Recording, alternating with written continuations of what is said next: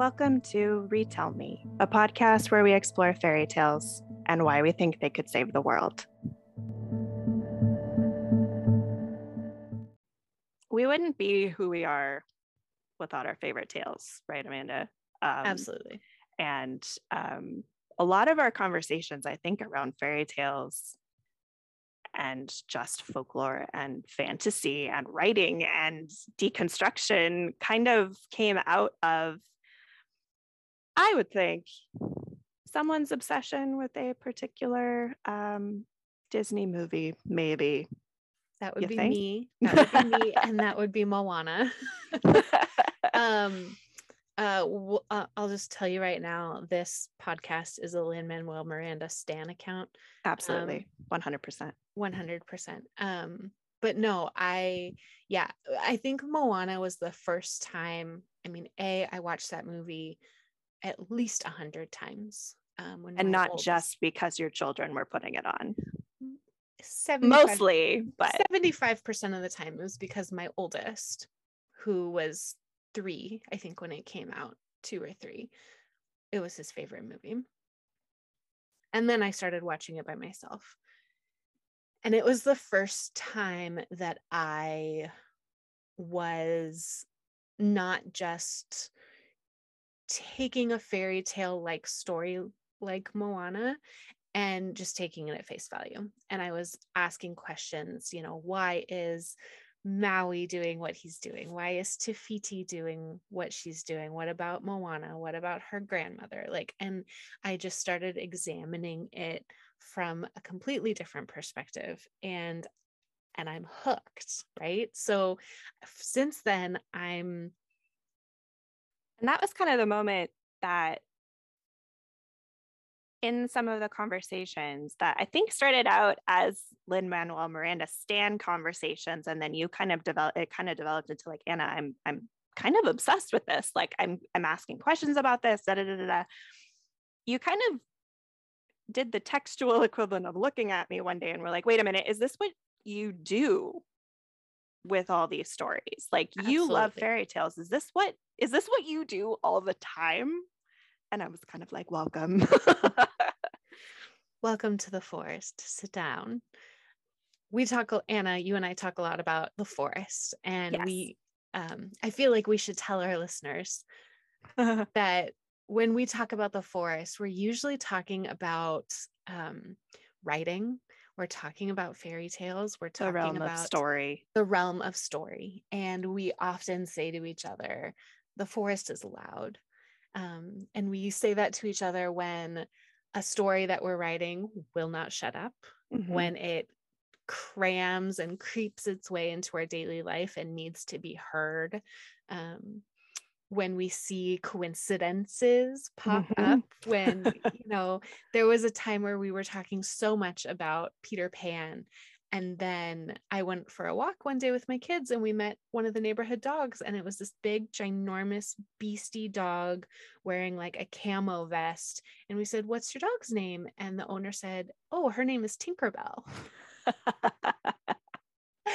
And I thought, oh, the forest is loud. The forest is loud. So when you hear Anna and I say that, that's what we mean. Yeah. And I feel like, Anna, there's so many stories that you and I just keep returning back to over and over. We're not always returning to the same 100 stories. We're returning to the same 5 or 6 in our conversations. I know lately, anyway, one of them is Moana. One of them is Circe by Madeline Miller. Absolutely. You and the concept of kind of witches in general, I feel like you and I have really been digging into. We've approached it from a lot of different avenues. Like you went on a whole historical jag looking for witch ancestresses in your life. And I've just kind of found myself quietly collecting witch tales. And you mentioned you were reading Circe, and I kind of was like, would you like a couple other book recommendations? And I said, yes, Anna. Well, what I think is fascinating. So you and I both grew up in, I'll call this for me, like an evangelical Christian church. I would as well. And So, and I grew up with this very like Americanized Halloween centric, like Yep. witches are scary, witches are spooky, witches are evil, but also witchcraft Yes. is evil and demonic and Yep. occult. And so to be associated with witchcraft was very much against the rules. Yeah, very much Um, so. Not done, capital letters. yes, not done. And it's as I've been kind of exploring the background, like the historical context around witchcraft, that and correct me if I'm wrong, because I still feel like I'm learning about these things, that witches were not what we imagine them to be: pointy hats, warts, ugly. Like witches were really the like Wise women, they were wise women, they were single women, herbalists. herbalists, midwives, Yep.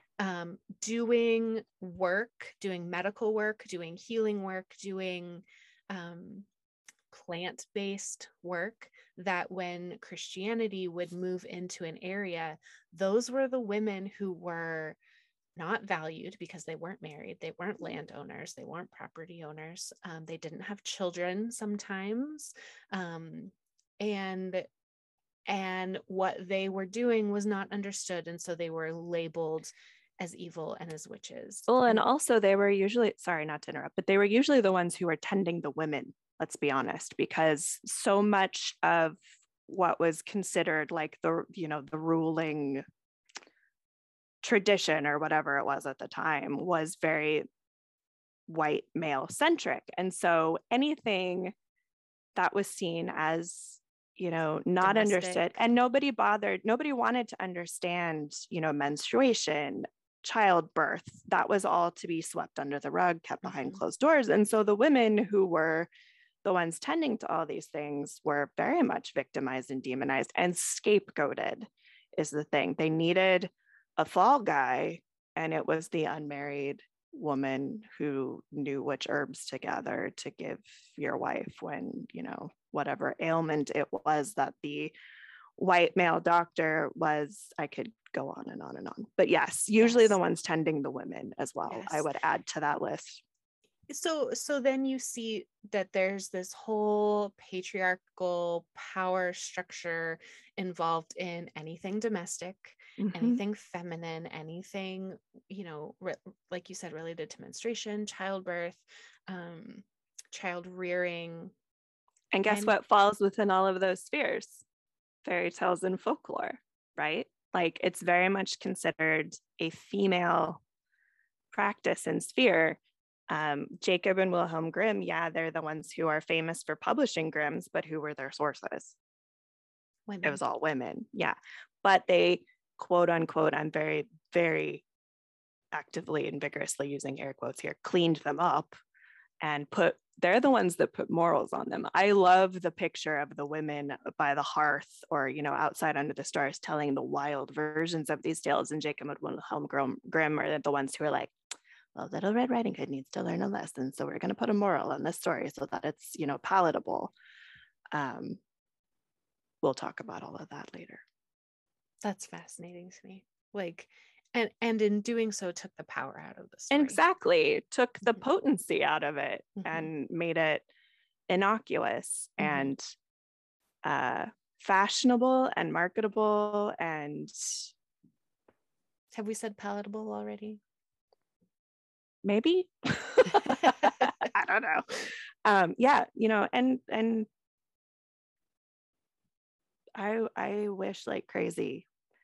I wonder, going back to Lin-Manuel Miranda, of course, as we will often do, but that scene where Eliza burns her correspondence and removes herself from that story, I was sobbing like a baby when I had the privilege of seeing that production. It wasn't the original cast, but it was a phenomenal cast. And of seeing Hamilton on stage, I knew that scene was going to be powerful, but it was even more powerful than I imagined because it's that was sometimes the only power women had, was to erase themselves. And so how many women did that throughout history? How many women's recipes have we lost? How many women's correspondence? How many women's grimoires? and, wisdom books have been burned by men or by the women themselves, sometimes to protect themselves, sometimes to protect their daughters, their mothers, their sisters, their aunts, whatever. But, there's different reasons for burning. Yes, probably women did some of that themselves, but how much of that has been lost is just galling to me. And so I cried like a baby during that scene.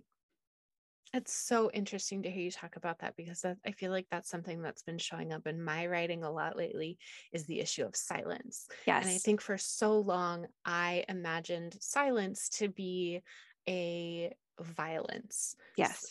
Something that someone forces you to be silent, someone takes away your voice. We have The Little Mermaid, where she loses her voice. I don't even know if that's part of the original story, but it's part of the Disney story. Anna's nodding, so I think it is part of the original story. I wasn't sure if I was chiming in or saving that for the water episode, but no, yes, okay. no, don't we have a whole episode about silence planned? I feel like we might, because it's been recurring for us. One of the books that we bonded over is Ghost in the Throat. Was an entirely transcendent reading experience for me. And Amanda, you pronounce her name better than I do. Can you please? I believe it is pronounced Dirin Negrifa. Beautiful. We will put a link to this book because I think everyone needs to read it. But I immediately sent it to you because it's a work about a new mother who is a writer and poet and translator herself, fixated almost on an obscure poem that is the story of a woman who is kind of removed from the story. And so she goes on this journey to understand and struggle with this poem and why it is so fixed in her being. And as part of that, learns more about herself and about motherhood and about voice and silence, and ultimately translates this poem into English, and the whole journey of how she learns about this poem and what she doesn't find because it's lost or erased or was destroyed to protect someone. The book just blows my mind. And so I feel like that book plus the scene in Hamilton have really sparked a lot of conversations that you and I have been having. I'm just like, okay, I need more books of women who are trying to discover these narratives and turn the frustration and devastation of not finding those answers into something so profound. But this book, we've used that image of Ghost in the Throat to talk a lot about silence and erasure recently. Absolutely. And I feel like I'm also starting to see silence as something that you can choose for yourself, and silence being an active agency. And yes. So how does that play out? Where do we see that show up in stories? What does it mean to choose silence for yourself around something? Like you mentioned earlier, women burning their grimoires or their some aspect of themselves. Eliza removing herself from the narrative. When is that an act of power and an act of agency and something that should be celebrated? And when is silence something that should not be celebrated? And when is it someone being marginalized or othered or punished? So I want to talk about silence with you a lot. I want to talk about witches. Yes. I want to talk about water. We'll talk about the forest because that's where we seem to be living. Anna, I've been calling you my forest witch for a while now. You are the one who lives at the edge of the forest in a little hut and is like, I mind my own business. I will answer your questions if you come and ask them of me, but I'm not going to force my knowledge on anyone. But people have been coming and asking recently. So that's been lovely. You asking me questions, Amanda, has really helped me see that this isn't just an idle thing for me. Like, my true immersion in this realm of folklore and story has been a lifelong identity, maybe even, we'll see, question mark. Like, is a fundamental part of who I am. And I don't think I ever tried to get away from it, but even if I even kind of idly tried to go over here and try to do something new, it finds its way into whatever I seem to be doing. And so within the pandemic, I was working for a software company as a customer success manager and just found myself really burnt out and exhausted. And so went back to that wellspring of like, where is it that I find fulfillment? Where is it that I would like to see myself, staying and having conversations? And that's when I found the fairy tale analysis certificate through Pacifica. And so I was like, okay, here's a bunch of wait, there's other people like me, first of all. Second of all, I can get a piece of paper that says that I studied this thing. Cool, I'm in. So I went and found this community of people who were as obsessed with these concepts as I was. And it only deepened the conversations you and I were having, and it deepened my writing, and it helped me find my way back to okay, these quote unquote idle fairy tale poems and retellings I've been working through all my life aren't just snippets of writing, not to belittle what I was producing before, but this is something profound that I'm struggling with and working through. And more than that, it's an avenue for some of these more difficult adult conversations that I'm having now. This is a way for me to process all of that. And the deeper I've headed into this rabbit hole and the deeper into the forest I've gone, just the more fulfillment and the more profound the experience, I think. And so I really want to share that. And I want to provide an avenue for other people to ask those questions and wrestle with those concepts and join us in the forest. It's kind of a cool place. I'm not going to yeah, sometimes it's dark and scary, but and sometimes it can be damn loud, but the forest is kind of a cool place to be. I think we also have an entire episode planned around the forest. We do. In general, why do fairy tales always take place in forest or on the edge of forest, or why are the forests forbidden? There's reasons, capital R reasons for this. Capital R, yes. And I'm excited to explore them with you because you have some of these answers. I feel like I'm good at asking some of these questions that I'm starting to notice, ooh, we keep, okay, we have Little Mermaid and Luca. What's that about? Why do we it was the best day of my life when you texted me and you're like, Anna, mermaids. And I was like, welcome, I've been waiting. Anna, this is my third Luca watching in the last week, and I have mermaid questions. I have a whole stack of answers for you. My answers will always come with book recommendations. Sorry, not sorry. And that's part of what this podcast is going to be about too. We're going to be recommending some of our favorite books, our favorite fairy tales, our favorite movies, songs, children's all kinds books, of media, children's shows.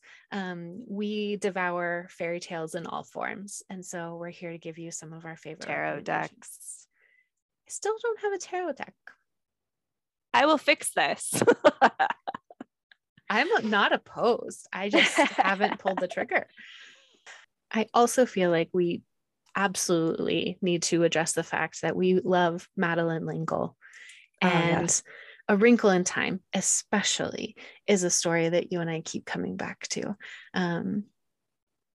It's one that I read for the first time when, I don't know, third grade, fourth grade? Yeah, I would say around the same time for me, somewhere in there. Because I distinctly remember I did a book report on the third book in the series in fourth or fifth grade. So yeah, the first book had to have been around that time for me as well. Mm-hmm. Hugely influential, foundational, impactful on little baby Anna. Still is. Every time I read it, I get something. It's an entirely different book when you read it as an adult than Absolutely. You do as a kid. Even if you've read it as a kid, I highly recommend reading it again and again and again and again and again. All of Madeleine L'Engle, for that matter. I remember when I got married, me being me, I immediately was like, okay, I'm engaged. I need to find a book on marriage or something. And couldn't really find anything that resonated or like that was working or that felt like, I think I was also starting to, wrestle with institutions and deconstructing the archetypes of the religion I was raised in and blah, blah, blah, blah, blah. So I didn't quite know which lens to find a book under. And somehow within that, I read A Live Coal in the Sea by Madeleine L'Engle and literally finished that book and was like, I'm good. I read the book on marriage I needed to read. Story does that. Fiction does that. Stories do that. And I think that's another reason I really wanted to embark on this project is that, like, I think so many people are seeking and they're looking in the wrong places because they think that, whether they're adults and trying to be serious or like engage with, the discourse that's taking place, like they, in order to do that and be taken seriously, they need to look in places X, Y, and Z.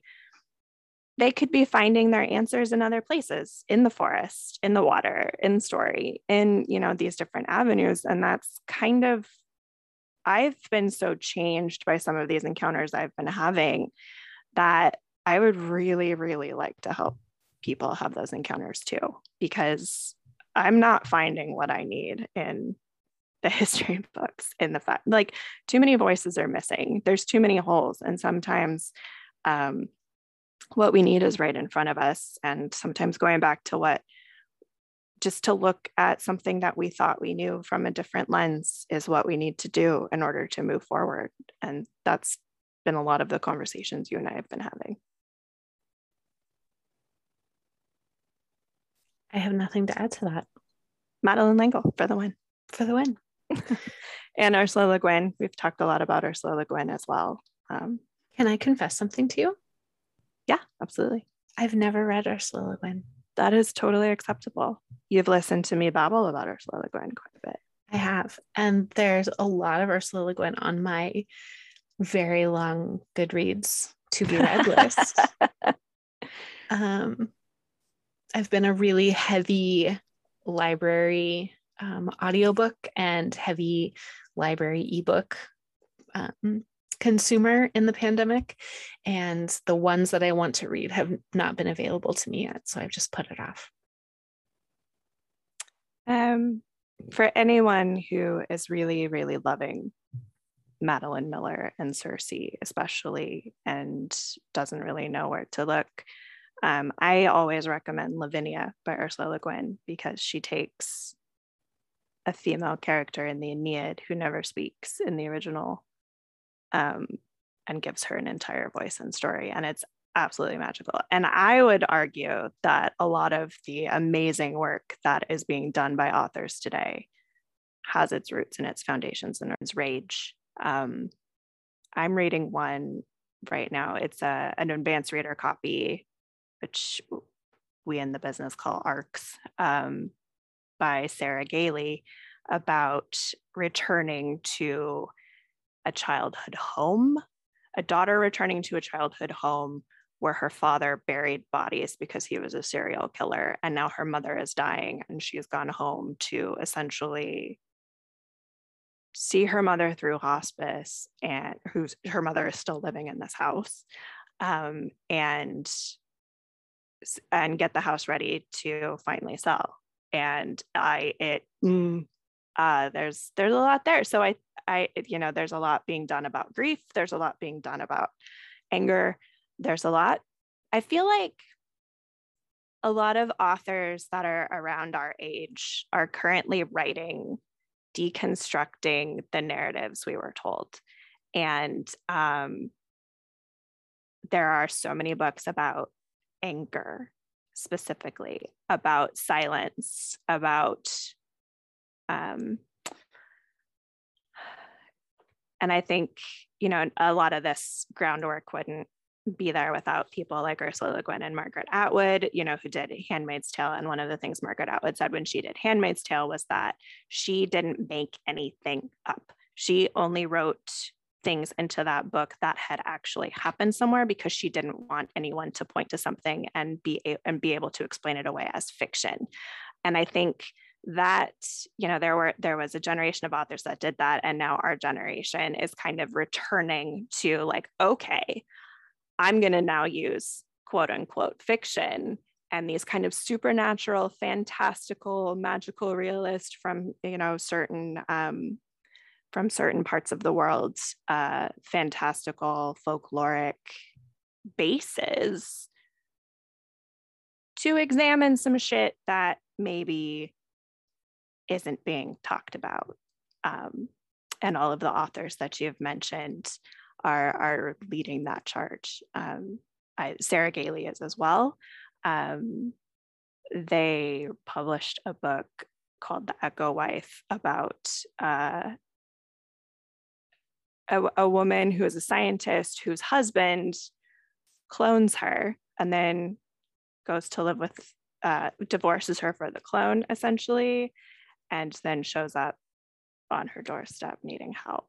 It's just like, all of it's just harrowing. And I love that horror is something that is being used to question some of these things. I've become very fascinated by it. It's crept its way into my own work as well, which has been really cool to see. But also, Sarah Gailey has definitely upped the ante with this latest one. It's terrifying.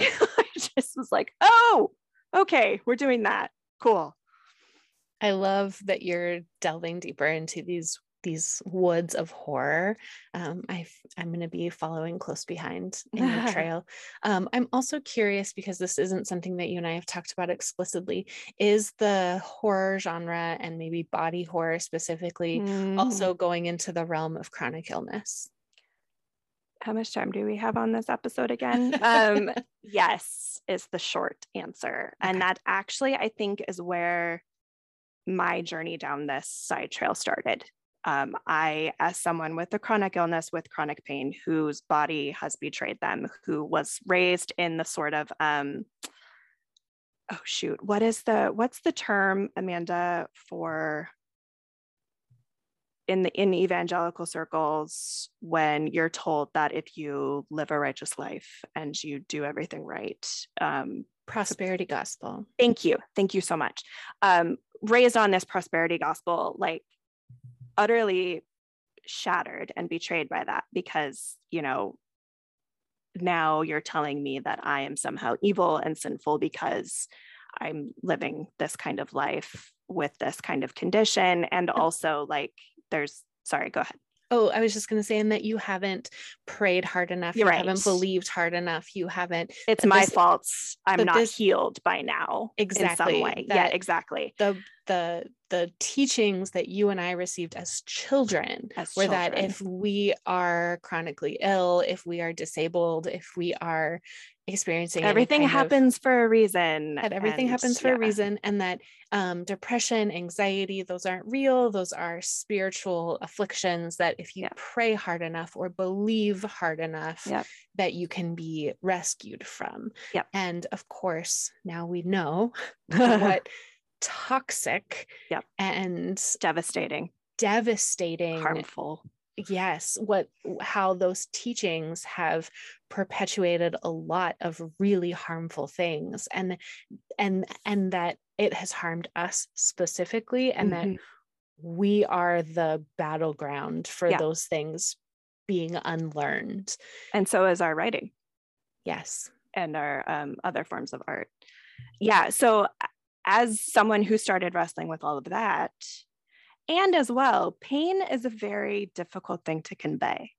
We do not have words. We do not have a language around pain. It's something that's uniquely experienced by every single person. And it's not something that is expressed and talked about openly enough to have any kind of common ground or way of understanding. There is no universal language of pain. We don't care to develop one. We being those in positions of power. Nobody cares to really turn an eye toward solving this or ameliorating it or helping in any way, really.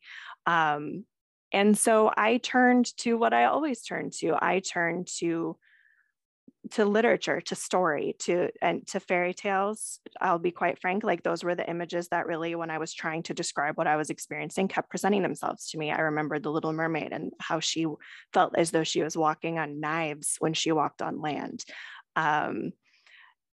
There are fairy tales of people slowly turning to stone from the feet up. Well, when I wake up in the morning and it's winter and my feet are numb, that's what I think of. So things like that.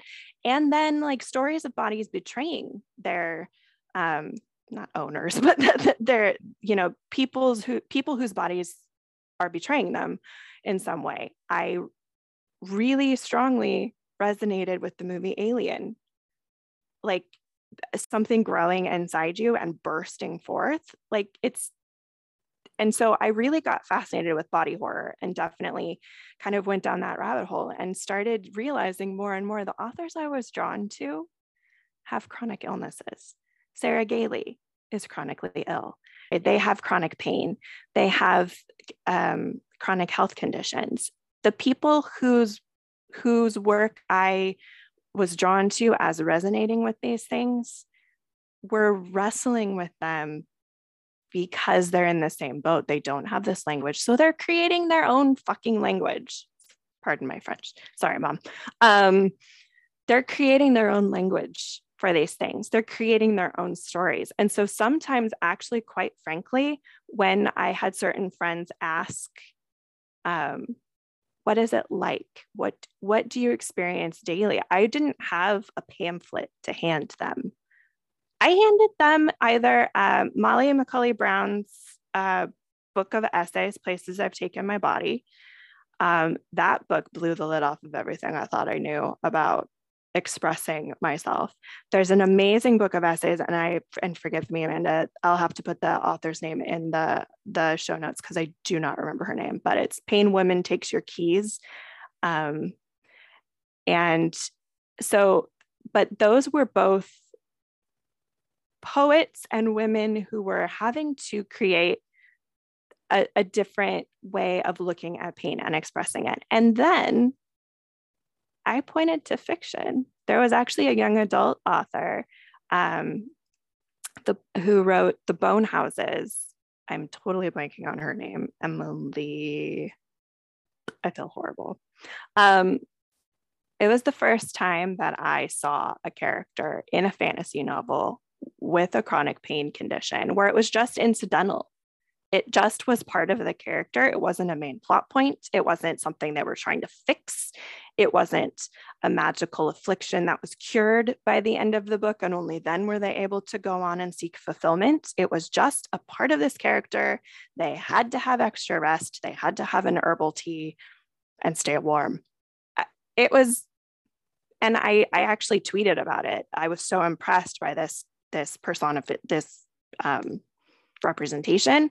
And she tweeted back to me, which makes me feel even more horrible that I can't remember her last name at the moment because fiber fog. But she tweeted back to me and said, I was really tired of not seeing myself in the fiction that I loved. So I created this character. So yeah, that is absolutely how I came to body horror.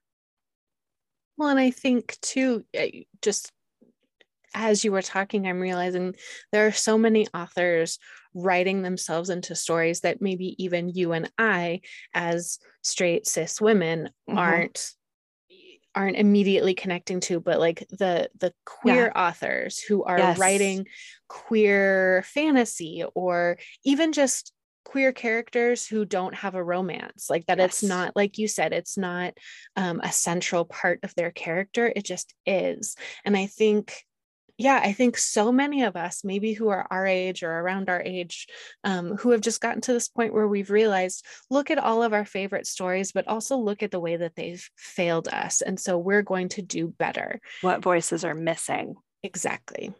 Her name is Emily Lloyd Jones. The Bone Houses by Emily Lloyd Jones was absolutely revolutionary for me after my diagnosis. I found myself more healed by the fiction I was reading than any of that. Because the first thing, that I do is I go out and I'm like, okay, I need a book on fibromyalgia. Okay, they're all written by white men who don't have the condition. What's that going to do for me? Like, So I did manage to find a wonderful book written by a woman who was a physician who actually had the condition herself, and that was by far the most helpful nonfiction book I had. Everything else was finding myself in fiction through poetry. There's a lot of poets who are wrestling with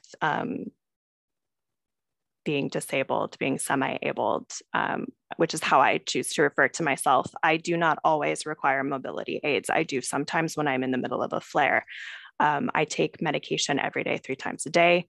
I have to, be very careful and always do the math of what I can do in a particular day in order to not have rippling effects, for weeks sometimes. And so I refer to myself as semi-abled. That's the terminology that feels right to me. But a lot of days I use a cane just to keep myself stable, and quite frankly, to signal to other people sometimes, like, I need a little more time. I need a little more, room. I need a little more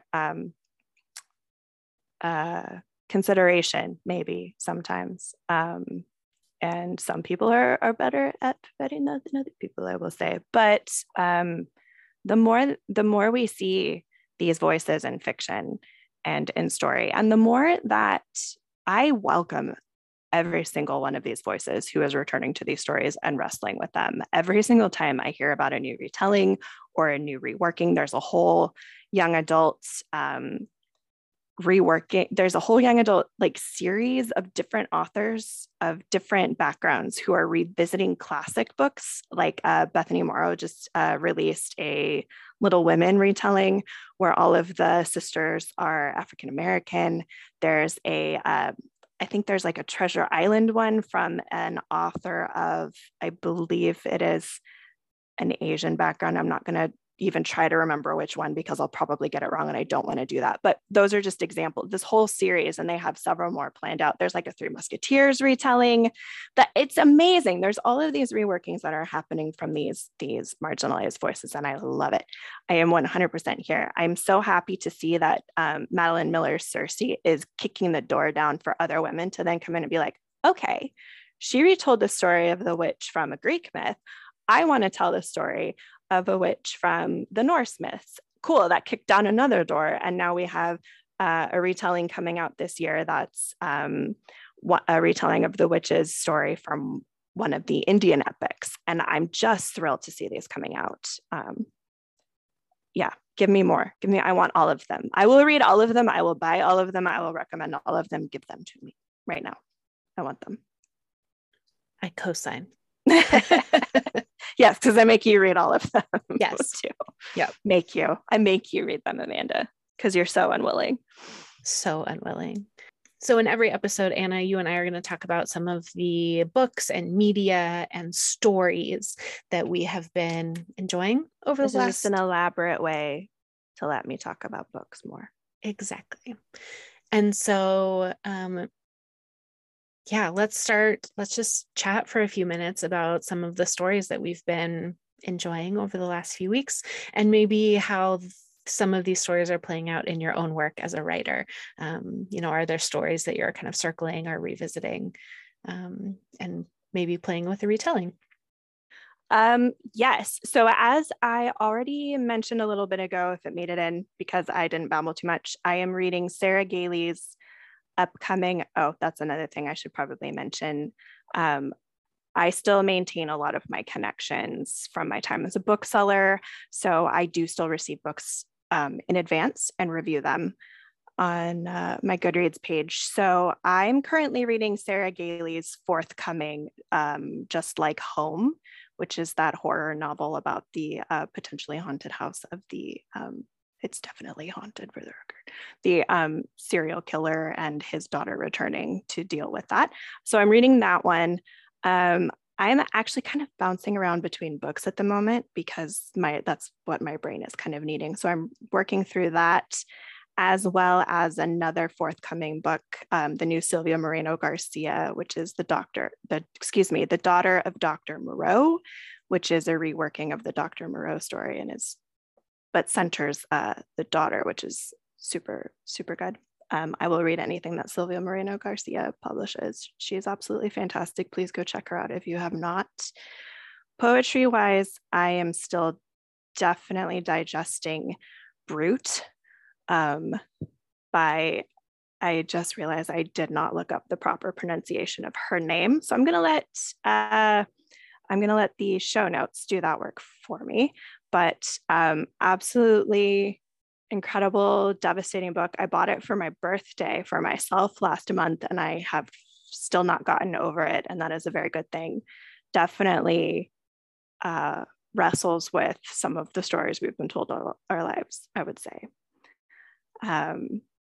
I find that where it's showing up in my work, I've been doing a lot more of my sort of mixed media art of late than I have been doing my poetry. I just took an amazing class through Hugo House about writing the fairy tale poem from Leonora Simonovus. And it was a wonderful, wonderful generative workshop. And I got a lot out of doing that work. I wrote a poem from the point of view of Cinderella's glass slippers, which was very fun to do. But I also wrote I wrote a poem about my own beginning, which was really devastating to write, but was really, really vital to me to write. So I'm definitely seeing kind of all of these fairy tale discussions that we've been having showing up in my art as well, though. I just did a piece that I might link to in the show notes if I feel brave. We'll see, that looks forward to our next episode on water. I'm doing a lot with some sort of siren water mythology in my art right now, I would say. Yeah. What about you? What are you reading? I am reading a few things right now. I am rereading Neil Gaiman's Ocean at the End of the Lane. I read that book when it first came out, and I remember that I loved it, but I couldn't remember what it was about. So I'm rereading that now. I'm almost done. Big fave, huge fave. I also, in the middle of the night, a few nights ago when I couldn't sleep, I picked up Charlotte McConaughey's Migrations.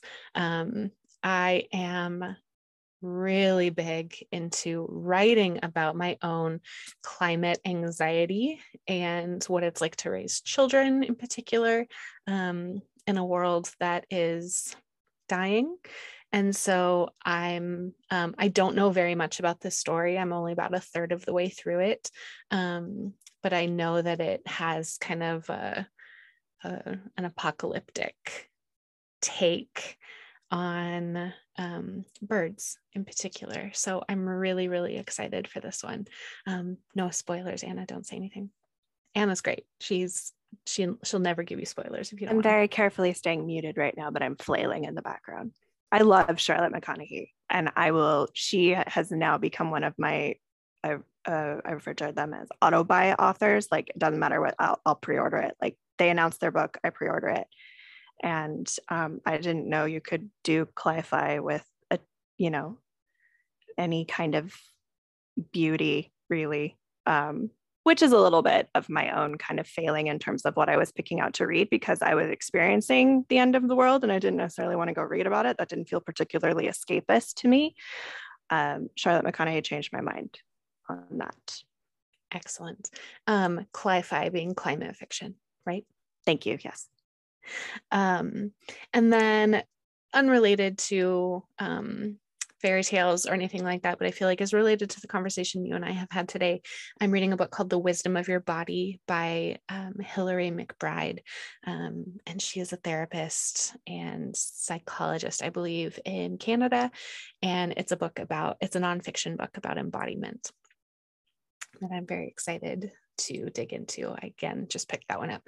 In terms of poetry, I've been reading a lot of poetry lately. I just finished Life on Mars by Tracy K. Smith. Mwah, fantastic. Electric Arches by Eve Ewing. Amazing.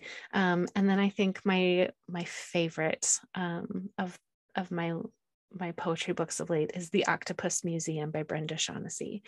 And I love the kind of the sci-fi that all three of them did in that book. Eve Ewing maybe less so, but definitely very experimental, some hybrid works, just really fresh ideas, really fresh topics for poems in my mind. I doubt that maybe they were the first ones to do these things. I don't know exactly, but they just felt really fresh and exciting. Did all three of those come out of recommendations from your Twitter call for? Yes, they did. SpecFic?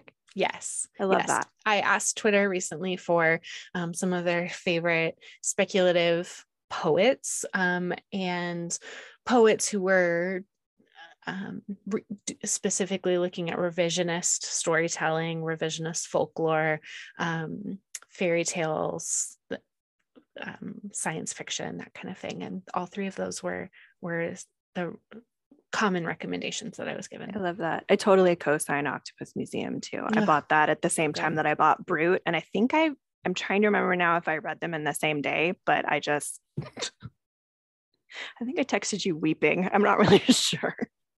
I think I tweeted Eve Ewing, Electric Arches. That's the tweet.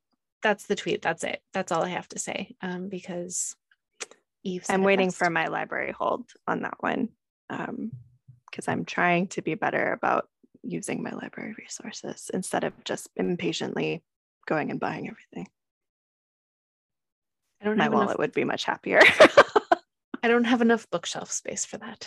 Well, who said anything about bookshelf space? Like, I am the crazy cat lady. I have one cat, for the record.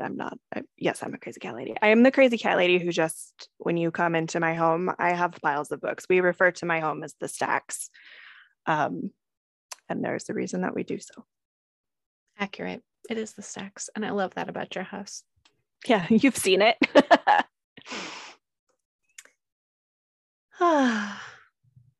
Amanda, you have not yet said the title of your book. And if you don't, I'm going to do it. So you better. Okay, I will. So my book is called A Mother's Hunger, and I'll put a link in the show notes. Excellent. Where it's amazing. I think, and that's not just because you're my friend. You're my number one fan, Anna. It's a book that was born in the pandemic, and is really a look at motherhood and loneliness and rewilding and femininity and all of that. I love it. I'm proud of myself for doing it, but I'm excited for the next one whenever that happens. I'm excited for the next one as well. I just wanted to say, like, I love your book, and I am so glad that you are proud of it, because it is really, really worthy of being proud of. Thank you. And I just ended a sentence in a preposition, so you know I mean it. So if it came out about 7 months ago, I haven't looked at it since it came out. So in a lot of ways, I just needed to get it out of the door so that I could move on and write other things. So at some point I'll sit down with it again and see if I still like it, but I'm glad that you still do. Oh, I still do. And I will be there to tell you I still do when you're like, this thing and this, I'll be like, shut up. Supportively, of course. Supportively.